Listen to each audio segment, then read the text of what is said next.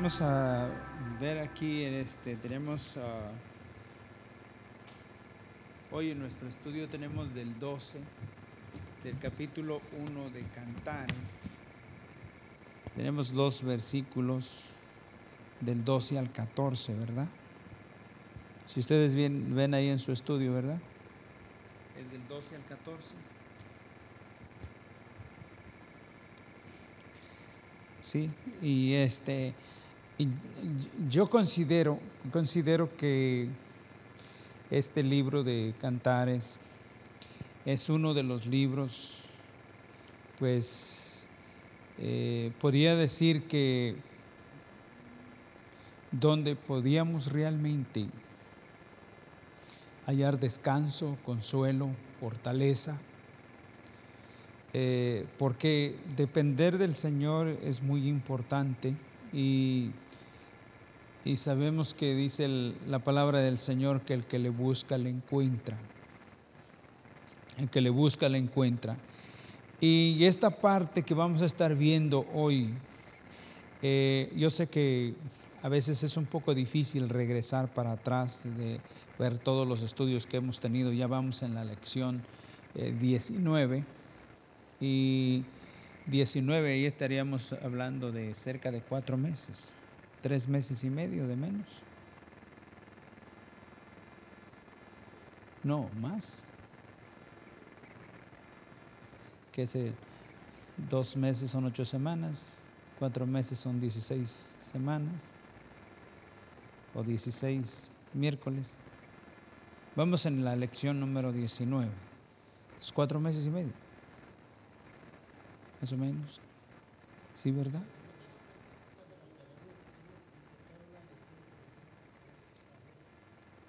Entonces, son 19 lecciones que hemos estado, que digo con la de hoy, 18. 2 meses y medio. No, 4 meses y medio, perdón. 4 meses y medio. Tenemos con este curso del libro de Cantares. Y sé que es un poco difícil regresar y volver a hablar lo que ya vimos, ¿verdad? Sin embargo, tenemos que continuar de aquí en adelante los versículos que tenemos de este capítulo 1 del libro de Cantares. Y hoy estaremos viendo del versículo 12 al 14. Y yo diría que podíamos ver esto así. Ustedes pueden anotarlo en su hoja si ustedes quieren. De todas maneras es su hoja de estudio para ustedes. En ese trato que el Señor ha estado teniendo con esa vida llamada la Sulamita, en eso que ha venido tratando el Señor, hiciéramos un resumen, un pequeño resumen de lo que hemos venido estudiando. ¿Cuál era la primera petición de la Sulamita para el Señor?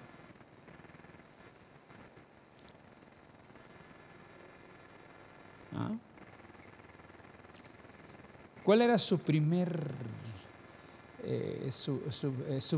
deseo, por decir? Que la besara. O si él me besara, ¿se acuerdan? Si él me besara. ¿Qué decía? ¿Qué dijimos ahí que significaba eso? ¿Qué quería decir eso?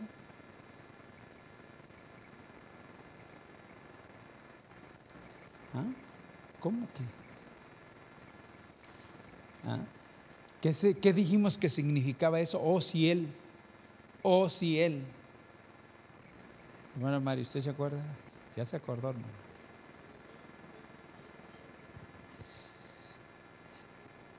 Una reacción manifestaba la Sulamita insatisfacción. La Sulamita manifestaba insatisfacción. Por eso decía, si él, y si no, se quedaba con las mismas, como luego decimos, ¿no? Pero si él, entonces, si él me besara, entonces ya una vez que si él quedaba satisfecha, ¿verdad que sí? Entonces, ese pasaje, esa parte representaba la insatisfacción. realmente manifestaba su insatisfacción. Muy bien, la otra, que ella después de eso, atraerme y en pos de ti correremos, ¿verdad? Atraerme, esa era su petición, atraerme.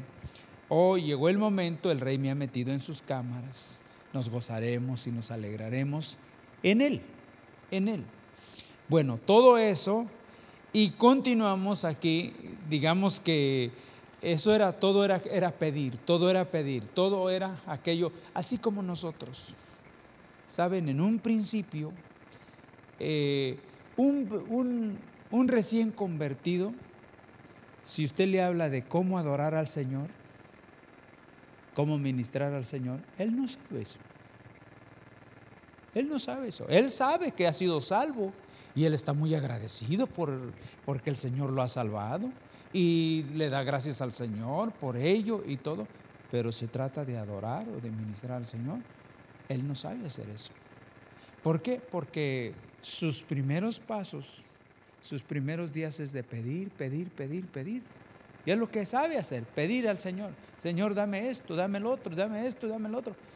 Y no está mal porque hay un tiempo para eso. Entonces, la sulamita era lo que vemos en los primeros versículos del libro de Cantares. Y pidiendo, y pidiendo, y pidiendo, y pidiendo. Y después vemos también, ¿verdad?, que su orgullo de ser un hijo de Dios, de formar parte del pueblo de Dios. A veces, ¿cuántas veces no manifestamos eso? Yo le doy gracias porque, mire, yo ya no soy del mundo, y empiezan a hablar de esa manera, y los del mundo dicen, ¿y ese qué se cree? Y uno no sabe que uno está haciendo algo indebido, ¿sabe? Lo dice con gozo, con alegría, porque usted sí lo ha experimentado, usted así lo siente, pero los demás se molestan. Y uno tiene gran satisfacción. Y dice, gracias Señor por haberme salvado y haberme perdonado mis pecados y todo ello. Bueno, todo eso, la sulamita, no reparéis que soy morena, ¿verdad? Además soy importante. Y todo eso lo estuvimos viendo. Y si continuáramos haciendo un resumen de las cosas, pero dije que no vamos a volver así detalle por detalle porque ya se acordaron más o menos.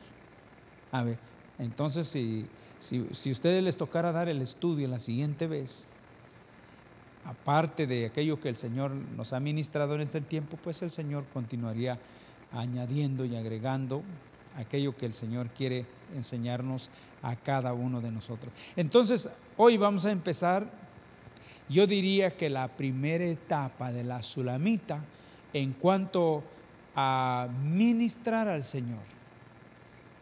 Todo lo que les he mencionado era insatisfacción, insatisfacción, insatisfacción, y luego orgullo espiritual hasta cierto punto, pero ahora la sulamita está entrando en otra etapa. Y esa etapa ya no es de sentirse importante, ya no es de sentirse hasta cierto punto un orgullo religioso, como realmente hay muchas vidas que su orgullo religioso es: yo tengo tantos años de ser cristiano y que a mí ¿quién me dice algo? Si tantos años yo he estado en una iglesia y todo ello. Pero entonces quiero que en esta tarde veamos, hermanos, su primera etapa de la sulamita en cuanto a poder ministrar, a ser una persona que empieza a ministrar. Y vamos a ver que ojalá que el Señor trate con nosotros para que nosotros también, si todos los años que han pasado como hijos de Dios, como cristianos, han sido así de pedirle al Señor, pues que entendamos que va a llegar un tiempo que va a suceder lo que pasó con David cuando dice: Señor, de lo recibido de tu mano te doy. O sea, ya no va a ser tanto de pedir, sino de poder dar. ¿Por qué? Porque hemos recibido.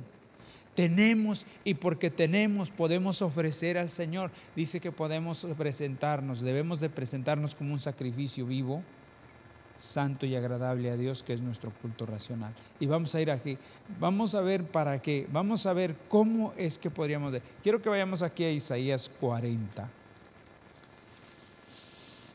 Antes de entrar a lo del estudio,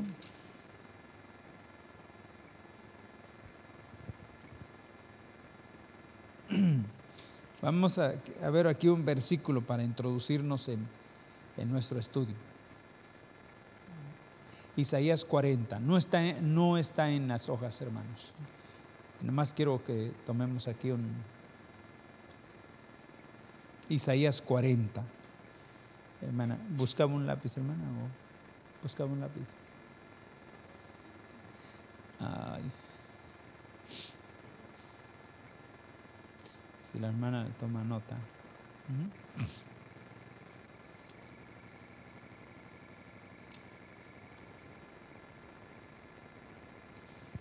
Ya lo tienen, Isaías 40, versículo 25. El Señor le dice, le habla a su pueblo de esta manera. Le habla a su pueblo de esta manera. Vamos a ver. ¿A qué pues me haréis semejante? ¿O me compararéis? Dice el Santo. Vamos a ver. Le dice a su pueblo, me conocen.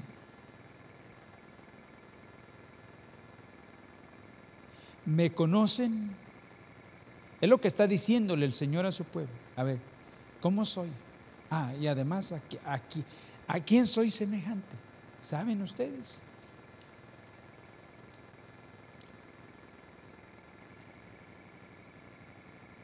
¿A qué pues me haréis semejante o me compararéis? Dice el Santo. ¿Qué piensan ustedes acerca de mí? Porque lo que tiene que ver en esta tarde,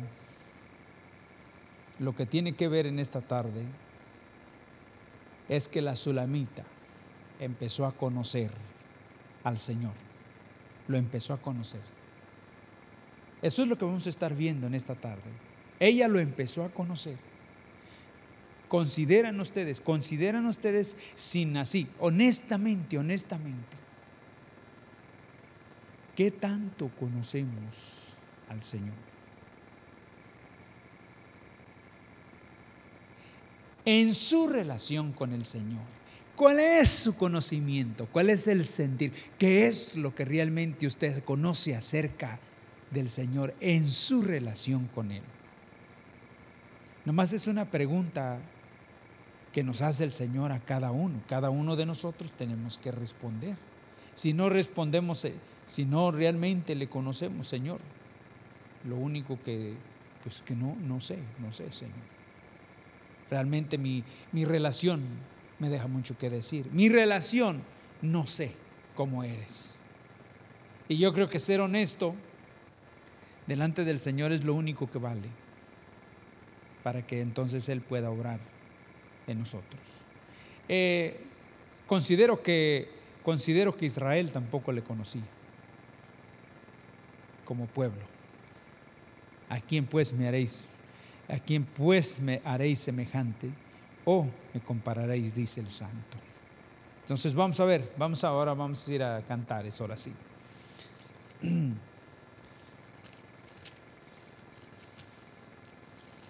Dijimos que el punto era que conocer, ¿verdad? ¿Me conoces? Dice el Señor. ¿Me conoces? ¿Quién soy? ¿Cómo soy? ¿A qué me comparas? Porque vamos a ver algunas cosas hoy aquí. Bien, vamos a empezar a leer del 12 y 13, creo que solamente son los únicos versículos que vamos a leer hoy. O 14, ¿verdad? Al 14. A ver, por ahí atrás, hermano Aristeo. Versículo 12. Si ustedes ven en su estudio, aquí nos habla que dice aquí que mientras el rey estaba en su reclinatorio, mi nardo dio su olor. Nardo dice que es una planta, yo no la conozco, yo soy honesto. ¿Quién conoce esa planta? Nardo. ¿Ah, sí? ¿Usted sí la conoce? No, yo no. No, es un tipo de, es una cosa, debe de ser una planta que, ustedes saben que toda planta que es frágil nunca, nunca derrama una fragancia permanente. Ha de ser, puede ser porque, miren, el orégano, su fragancia es fuerte y permanece, porque en sí es un árbol. Un lirio, tal vez sí despide fragancia, pero no permanece, no dura tanto tiempo porque es frágil. Pero dice que ese nardo es una planta que da sus flores blancas. Y es lo que dice el hermano, ok. Yo no lo sé, eso es lo que... Eso es de él.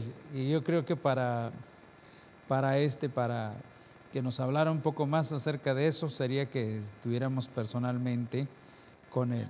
Sí, pero vamos a continuar dijimos que en esta tarde íbamos a ver algunas cosas refiriendo al pasaje de Isaías 40:25. Nos ayuda. ¿A qué me comparas? ¿A quién quieres? ¿A quién piensas que soy semejante? Dice el santo. Versículo 13 es el que vamos a hacer énfasis en esta tarde. Versículo 13. Noten bien, noten es que así algo, pero yo quiero que ustedes estén atentos y noten esto. Mi amado es para mí un manojito de mirra que reposa entre mis.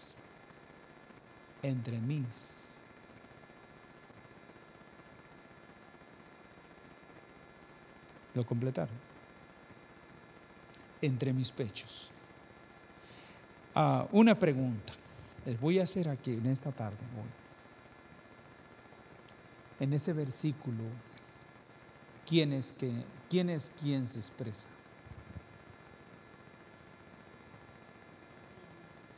La sulamita. Ella se expresa. ¿A quién crees que soy? Aquí, ¿cómo decía Isaías 40:25? ¿Con quién me comparas? ¿Sabes quién realmente soy? Dice el santo. La sulamita aquí empieza a tener su experiencia con el Señor y empieza a decir, empieza a discernir y empieza a decir cómo es su amado.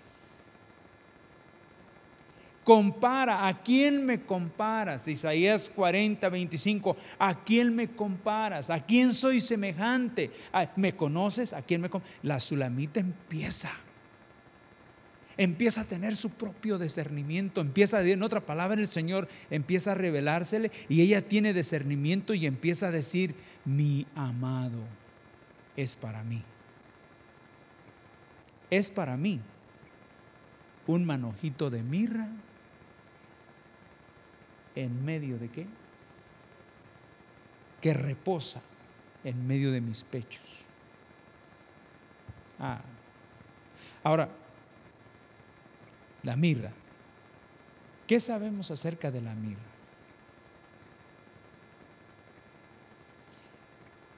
La mirra la usan la usaban para los inciensos, porque despedía una fragancia muy hermosa, muy, muy buena, muy, muy rica, muy agradable. Pero la otra situación que se conoce acerca de la mirra es que la mirra es muy amarga. Es muy amarga, es una especie. Es como si fuera lo que se conocía antes. ¿Cómo se llamaba aquello que usaban para los incensarios? Copal. ¿Conocen eso algo? ¿Sí? Ok, entonces por ahí vamos. Ahora, lo ponían y, ¿verdad? La mirra. ¿Sabían ustedes que de la mirra, ¿sabían ustedes que de la mirra hacen el perfume? Usted no querrá probar el perfume. El perfume huele bonito, pero es horrible, no lo puede tocar con su boca porque es amargo. Él les pide una fragancia bonita. Digo, el perfume, cuando estamos hablando de loción, ¿verdad? Es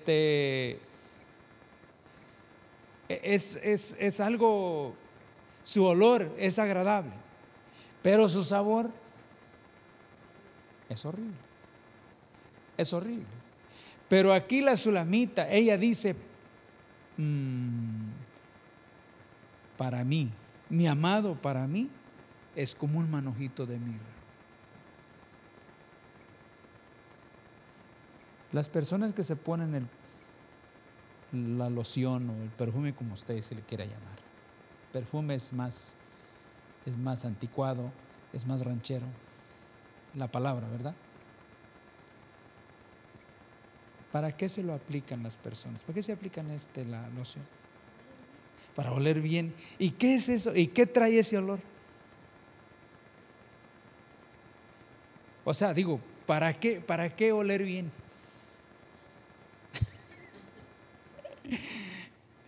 Lo que quiero decirles que no es pecado, ok. Primero que no es pecado. Pero lo que quiero decirles es que cuando una persona se pone loción o perfume, una vez que ella misma recibe esa fragancia, ese olor, todo eso, se siente bien, se siente satisfecho. Se siente satisfecho. La sulamita estaba teniendo la experiencia en su relación con el Señor, diciéndole, Señor, tú eres para mí, mi amado es como un manojito de mirra en medio de mis pechos, que estoy aprendiendo que solamente la satisfacción y todo aquello que hace sentir bien solamente es el Señor. En medio del pecho estamos hablando del corazón. ¿Dónde está el corazón? No está ni acá. Dice que el corazón realmente está aquí a la mitad, al centro. Nosotros decimos cuando duele por acá, ay, me está doliendo el corazón. Acá no está el corazón está aquí al centro. El centro. ¿En dónde estaba? ¿En dónde lo tenía? En el centro, en el corazón. Señor, tú eres el único que me hace sentir confiado. Tú eres el único en el cual puedo obtener satisfacción. Ella estaba en su etapa de estar conociendo al Señor, y esa es la situación que nosotros como pueblo de Dios, esa debe de una aspirar a realmente conocerlo. No nos quedemos ahí con lo que hemos aprendido, con lo que hemos oído en 20 años, 15 años. ¿Cuántos años tienen de haber conocido del Señor? Eso hagámoslo a un lado. Isaías 40, 25. ¿A quién me comparas? ¿A quién piensas que soy semejante? Si me preguntara a mí, yo creo que yo quedo mudo. El Señor. Pero la sulamita, ella dice, para mí eres así. Tú eres para mí. Tú eres para mí esto. Tú eres para mí esto. Y vemos en dónde lo tiene. Dice, mi amado es para mí un manojito de mirra que reposa entre mis pechos. Que reposa entre mis pechos. ¿Se imaginan? el lugar para la situación de eso que dice que el libro de Cantares es romántico, ¿no? Nada, no tiene nada de eso. La palabra del Señor es: santifícalos en tu palabra es verdad. Santifícalos en tu verdad, tu palabra es verdad, tu palabra es santa. Entonces, si pudiéramos realmente, aquí dijimos que en su primera etapa, ¿verdad? Su primera etapa. ¿Qué dijimos que representaba mi amado es como? ¿Qué estaba sucediendo con ella?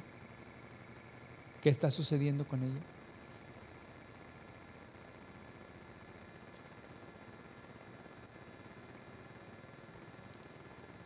Estaba teniendo discernimiento y estaba empezando a conocerlo, a su vida, exactamente. Y estaba viendo un aprecio y un acogimiento precioso. Y eso es lo que nosotros necesitamos, entrar por ahí. Cuando dice: ay, Señor, pero aquí a veces cuando llega el momento de adorar, de bendecir al Señor, no sé, no te puedes quedar quieto. Una persona que está realmente conociendo al Señor no se queda quieto, grita. Y gritos, dice: ay, Señor, y tú eres el santo, y empieza, no sé, porque está conociéndole, su espíritu está recibiendo eso. Uno en la carne no quiere hacer nada, pero cuando uno está recibiendo eso, es diferente, es diferente. Vamos a continuar aquí. Quiero que veamos aquí su primera etapa de la sulamita. Quiero que continuemos aquí. ¿Qué decimos? Que la mirra es una fragancia, es un olor, despide un olor. Con esa hacen el perfume. Sí. Por eso el perfume es horrible. Ay, no lo quiero probar, es amargo. Y hasta si lo llega a probar, ¿qué hace? En vez de que cause algo bonito, algo terrible. Pero si lo aplica en un lugar donde tiene que, es diferente. Es diferente. Pero vamos a ver, cada lugar, cada cosa tiene su lugar. Y es muy importante. Vamos a ver aquí. Dijimos que su primera etapa. ¿A quién me comparas? ¿A quién soy semejante? Si me conoces, ¿a quién me comparas y a quién soy semejante? Dijo el santo. Vamos a ver. La sulamita empezaba a hacer algo, a vivir algo real, algo genuino. Capítulo 2. Veamos aquí algo más que vamos a estar viendo. Capítulo 2, versículo 3. Lo tienen ahí. Vamos a leer del 3 al 5. Al 5. Vamos a ver por aquí. Hermano José Luis, hermana Mari. Tenemos, sí. Versículo 3, ¿cómo dice? ¿Qué dice?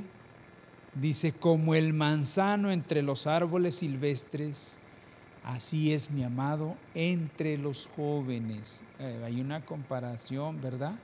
Y puede discernir y puede ver las cosas. Mi amado entre los jóvenes. Primero, como el manzano, sí, manzano entre los árboles. ¿A quién me comparas? Y vamos a ver por qué. ¿Por qué? ¿A quién me comparas y a quién crees que soy semejante? Dice, aquí ella decía: como el manzano entre los árboles silvestres, así es mi amado entre los jóvenes. Bajo la sombra del deseado me senté, y su fruto fue dulce a mí. Vamos a ver. Aquí ya no menciona, vamos a ver, que el olor, ya no menciona que ese manojito de mirra en mi pecho, fragancia, olor. Aquí ya no menciona de olor, aquí ya menciona de paladar.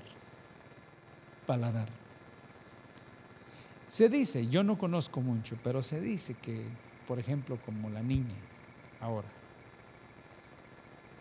que ellos en esa edad, en esa etapa,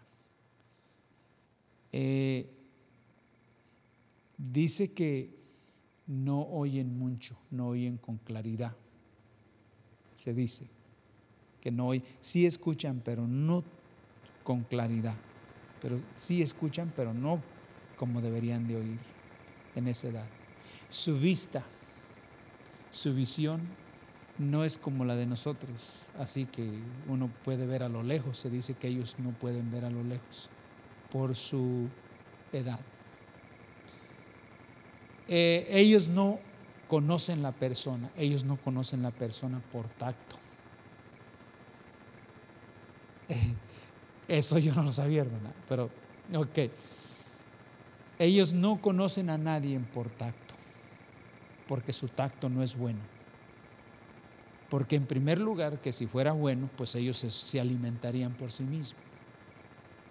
Pero como no, entonces ellos dependen que alguien los alimente, que alguien los sustente. Pero dicen que dos cosas tienen ellos. Y es interesante saber lo que sucede, lo que ellos tienen que de veras les funciona.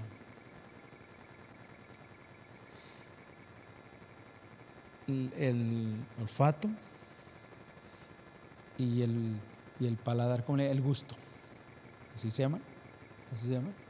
Dice que esas dos cosas, ellos huelen y saborean. Lo tienen, pero en otra palabra, sensible. Sensible.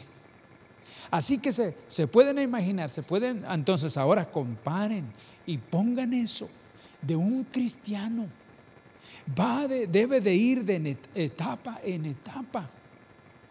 En un principio nosotros no podemos oír, que eso de oír la voz de Dios, no, porque nuestro oído no está ejercitado para la presencia del Espíritu Santo, porque apenas hubo el nuevo nacimiento.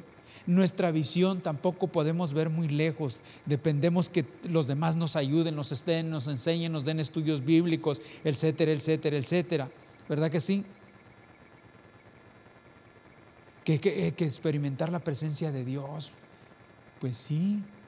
Pero eso se lleva un tiempo también, porque eso es en una relación personal. Pero saben, algo que es precioso, ¿no? ¿Cómo es la parte que nos habla la palabra del Señor? Que una de las cosas que el Señor pone, y es aquello que dice que desear como niños recién nacidos. Fíjese que el paladar, los niños cuando tienen hambre, ¿qué es lo que sucede? Y ellos saben si es leche o no. ¿Ah? Y si les dan una mamilada de jugo de manzana, y dice, esto cambió. Desear como niños recién nacidos. Entonces son etapas. Y aquí la Sulamita, ella veía la presencia de Dios. Tú me haces sentir confiada. En ti solamente está mi confianza. En ti hay solamente la satisfacción y todo eso. Pero ahora ya aquí empieza a discernir entre aquello que está en el mundo, entre los árboles silvestres. Y luego dice, así es mi amado entre los jóvenes. Bajo la sombra del deseado me senté. Empiezas a leer el Salmo 91, ¿qué dices? A ver, ¿quién se sabe el Salmo 91? Eso, el que habita al abrigo del Altísimo morará bajo la sombra del Omnipotente, por el cual no temeré. Y todo eso. Entonces vemos aquí, dice, así es mi amado entre los jóvenes, bajo la sombra del deseado me senté y su fruto fue dulce a mi paladar. Vamos a ver qué quiere decir eso de dulce a mi paladar. ¿Qué piensan ustedes que tiene que ver con la parte espiritual? Fue dulce. ¿Saben por qué los servicios a las personas les es aburrido?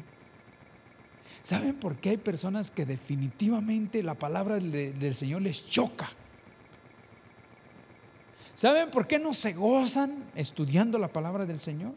¿Saben por qué? Les voy a decir por qué. Un estudio para un hijo de Dios nunca jamás tiene que ser aburrido. No para un hijo de Dios. Les voy a decir por qué.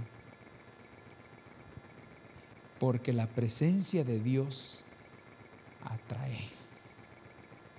La presencia de Dios, ninguna persona que de verdad ha experimentado la presencia de Dios quiere salirse e irse indiferente de una reunión. ¿Me estoy explicando? Siempre quiere tu presencia, Señor. Tu amor por mí, Señor, es más dulce que la miel. Pruébame, dice el Señor, y conóceme. Pruébame. Ni siquiera come, pero sí quiero que pruebes. Y le voy a decir que una persona que está acostumbrada a entrar en la presencia de Dios, de ahí no la sacan de la presencia de Dios. Y empieza a decir de verdad, tu amor por mí, ¿verdad? ¿Cómo dice? Y más dulce que la miel. Y empieza, tu misericordia, ¿verdad? Y empieza a llorar.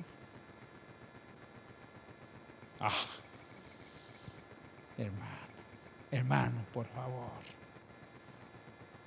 favor, y no tiene que ni siquiera entonar con una guitarra, ni siquiera, no, es hacer ruido.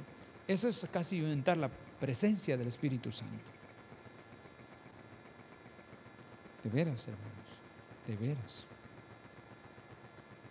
¿Qué decía ella? Así es mi amado entre los jóvenes, bajo la sombra del deseado, bajo el abrigo del Altísimo. Bajo la sombra del deseado me senté y su fruto me fue dulce a mi paladar. A mi paladar. Veamos ahora, versículo 4. Me llevó a la casa del banquete. Su bandera sobre mí fue ¿qué?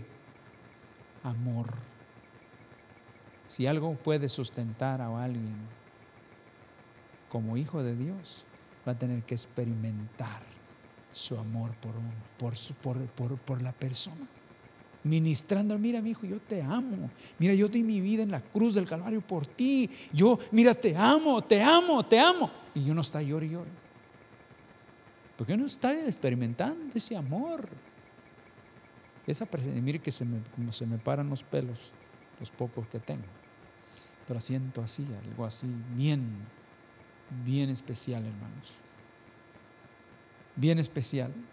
Por eso veamos aquí versículo 5. Susténtame con pasas. Confórtame. ¿Con qué? Con manzanas. Confórtame con manzanas. Susténtame con pasas y confórtame.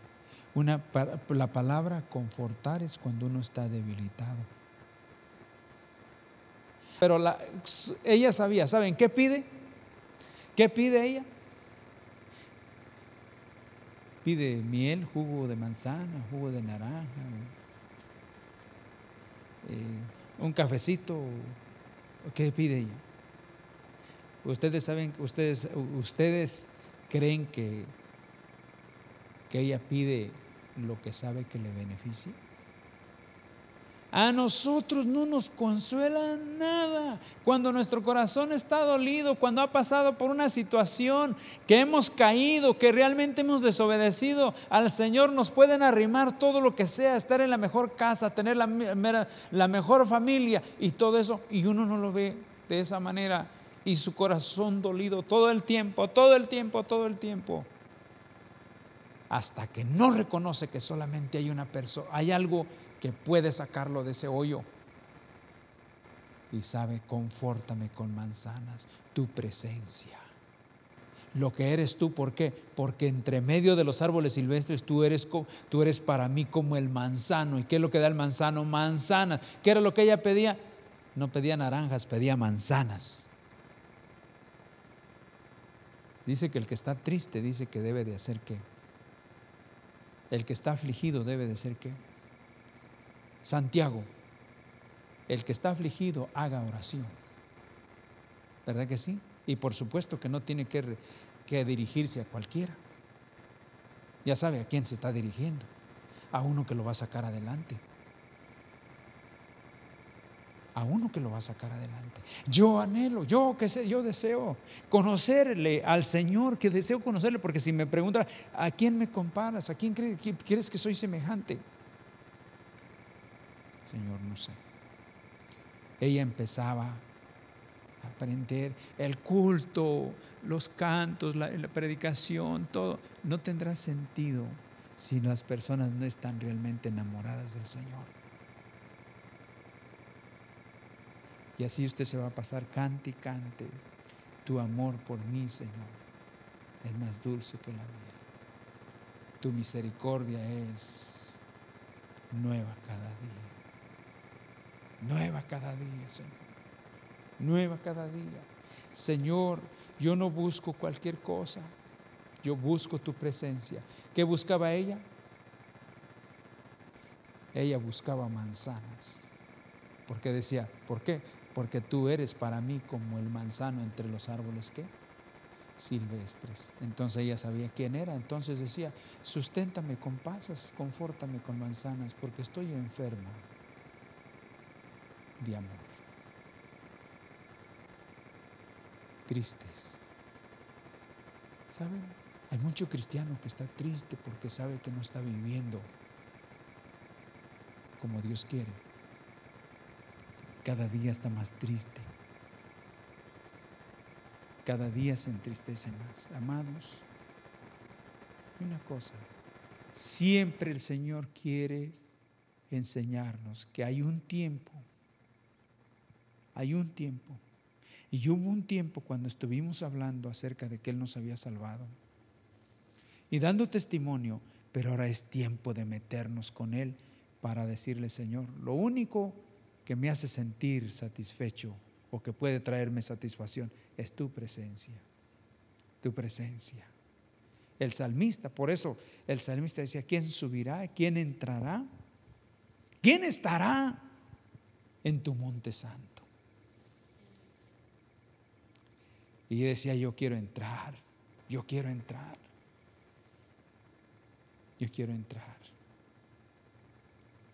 Hermanos, hay tanto, ¿verdad que sí? Pero tanto, que el Señor nos ayude, de verdad. Digo que veamos ahí en su primera etapa, ¿verdad? Vamos a decirlo así. No viene aquí en nuestro estudio, pero es de la manera que yo veo como su desarrollo en ella. Su desarrollo en ella. Y como hemos venido tratando varios puntos sobre este libro de Cantares, en lo personal para mí ha sido una bendición, y hasta cierto punto lo he visto como un descanso, como un reposo en el Señor, y que lo único que importa es nuestra relación con Él, y de veras de conocerle y de estar delante de su presencia, que es muy importante. ¿Por qué?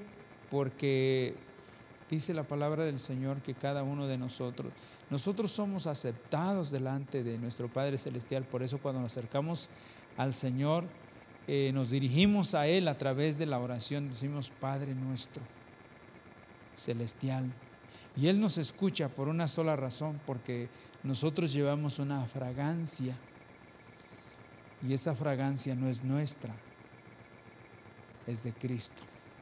La Sulamita por eso decía, tú para mí eres como un manojito de mirra que reposa en medio de mis pechos. La Sulamita, con esa mirra, con esa fragancia, podía acercarse al Padre. ¿Quién era la fragancia? La mirra. Pero la mirra, ¿a quién representaba? Al Señor. Ahora no nos habla a nosotros de mirra para decir que nos acercamos al Señor. No, nos habla bien claro, 2 Corintios 2. Vamos a verlo. Porque no van a saber de que es una... no, aquí ya nos habla bien claro con todas las letras. 2 Corintios 2:15.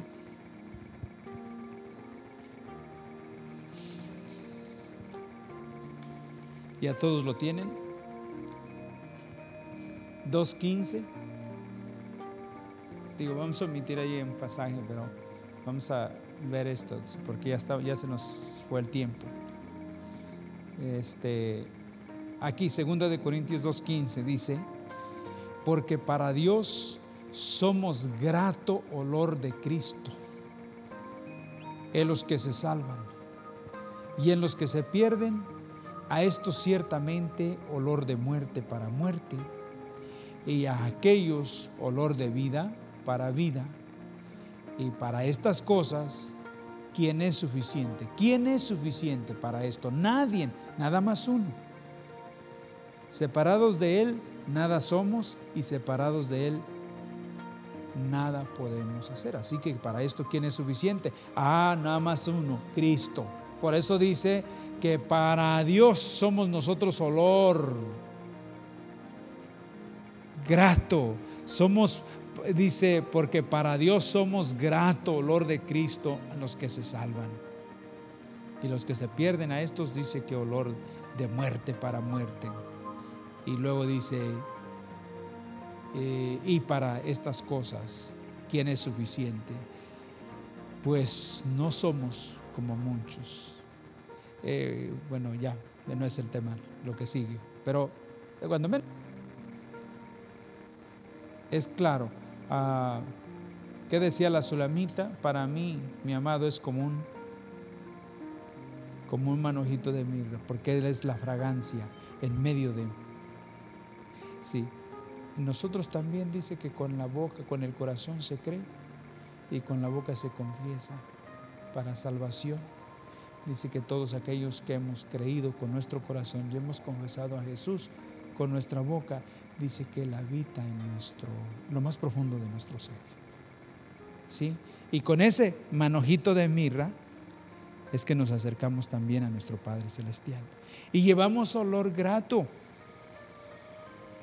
porque es el olor de Cristo. ¿Se puede imaginar? Por eso es que el Padre no nos rechaza, ¿sí, no? ¿Saben lo que es?